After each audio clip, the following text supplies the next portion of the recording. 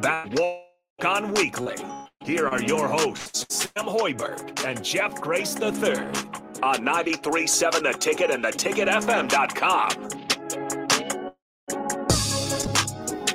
All right, welcome back into the final segment of Walk On Weekly with Jeff Grace III. I'm Harrison Arns. And again, if you guys want to join the show, Starter Heyman text line 402-464-5685, as well as catch us streaming on Facebook, YouTube, Twitch, and Twitter at Allo Channel 951 for all our Allo subscribers out there.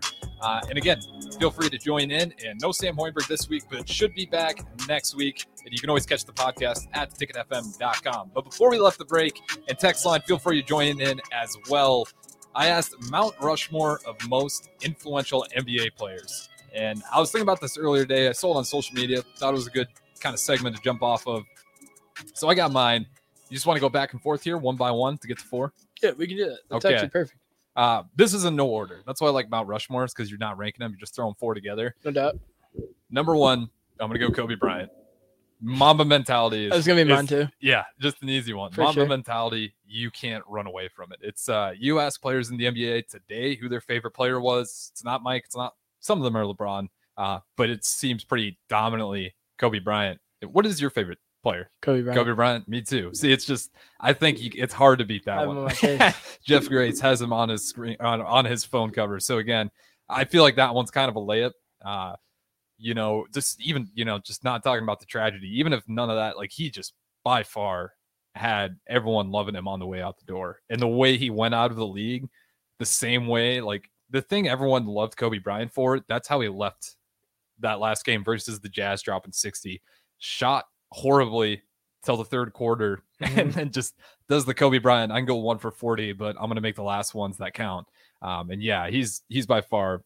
So I had Kobe Bryant. That was yours as well? Yep. Okay, because like if you actually look at it, like him off the court, like is so crazy. Just like because I've watched a good amount of podcasts of like just people talking about him, or like just like him talking on the podcast, and like the way he speaks is just speak like really reaches you in a way like that really gets you thinking of like what life really is at the end of the day. So I just liked his like whole mentality of like him being a father. Because, like, obviously that's who I'd want to be for my kids one day. So he's just, like, a great person to look up to. And I feel like a lot of people look up to him. Like I feel like even if, like let's say, like, the tragedy didn't happen, like, he would still be talked about. Yeah. Absolutely. And even after the end of his career, he said his biggest accomplishment was just being a dad, stuff like that. Just his second chapter, after the NBA was – yeah, I was super excited to hear everything he had to say. He's so smart too. That's one thing I was like always amazed by. Is like he's very well educated. Yeah, a lot of people like if you see it, a lot of people really were looking forward to his next chapter, and like they never really got to saw, which is a bummer. But have you ever read his book? No, I actually haven't. It's really good. You should do it. Yeah, that one needs to be put on the list. I'm actually just wrapping up the series I'm getting through, so I should throw that one next. But moving on, next player I got talked about this before the break as well. You're going to see a lot of middle schoolers shooting half quarters, deep shots, Steph Curry. Yeah.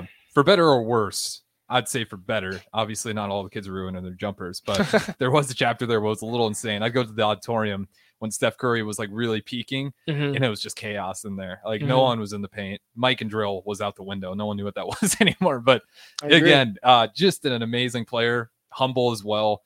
Another family man. It seems like family men do really well on this list. I think it's just something everyone roots for. But yeah, Steph Curry, he's still doing it today. His jerseys, once again this year, #1 jersey sold. Doesn't matter, if they fall short of the playoffs, not even make it. Like he's just dominating in jersey sales. He's not my favorite player, but like it's hard not to respect what he did to the game. Like shooting that many threes at that clip just seemed unreal. And now everyone's doing it. I think he belongs in there. I don't think it's even close, just because of the style. Like that's just a completely new style we never saw. For sure. I would say that like that was another one of mine because I did say we'd probably match up on a lot of these. If you look at it during that time period, like you were really hearing a lot of LeBron. Yeah. So much LeBron. And then like the Warriors came around and like now you see like LeBron conflicting with the team, like actually really struggling. And like you said, shooting from that deep, like we've never seen it, like off the dribble, catch and shoot. Like he really could do it all. Yeah. Okay. And his defense has improved a lot.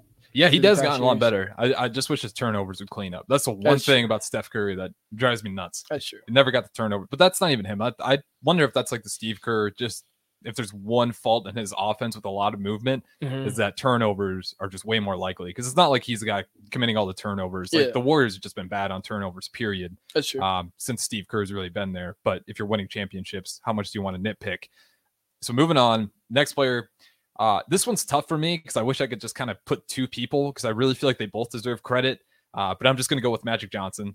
That era with Larry Bird and Magic Johnson, Boston versus the Lakers, that was a rivalry that I feel like just ignited the NBA on fire. And that became Showtime Lakers versus the gritty, Larry Bird, slow, unathletic guy. But that was just an absolute killer. So I wish I could throw Larry Bird and Magic Johnson together, but I think I'd give it to Magic Johnson. Larry Bird, a legend in himself. I think Magic Johnson's just more popular. And obviously, he just has a ton of legendary stories, along with Larry Bird, the left-handed game, Magic Johnson switching to play the 5 in the finals and ends up dominating at the 5 position. So I throw Magic Johnson up there. His passing, the Showtime Lakers, like what he did for LA as a brand just completely revolutionized like the NBA as a whole. Like he brought so much fandom to them. And then again, can't throw Larry Bird on there, but I would like to give credit to him too, because those two coming up at the same time, that was just a gold mine for the NBA. It was so easy to market both of those players. I agree. For mine, I'd say Bill Russell. That's a good one. The reason why I say this is because I don't know if you've watched the documentary on Netflix. It like just came out not too long ago. Like another guy who, as you can see, was an activist for a little bit. Really like empowered the youth of like the culture and everything. How blacks were being treated during the time.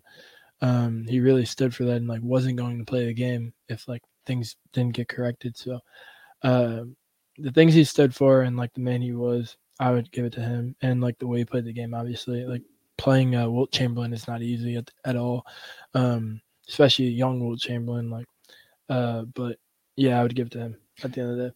That's a good one, especially that time era you mentioned, because I was listening to Bill Simmons' podcast and they were going through and, this is from Bill Simmons. So, again, that's my source there, which, Bill Simmons, pretty reliable guy. But he was telling a story that actually did hurt Bill a bit, because think Larry Bird followed him.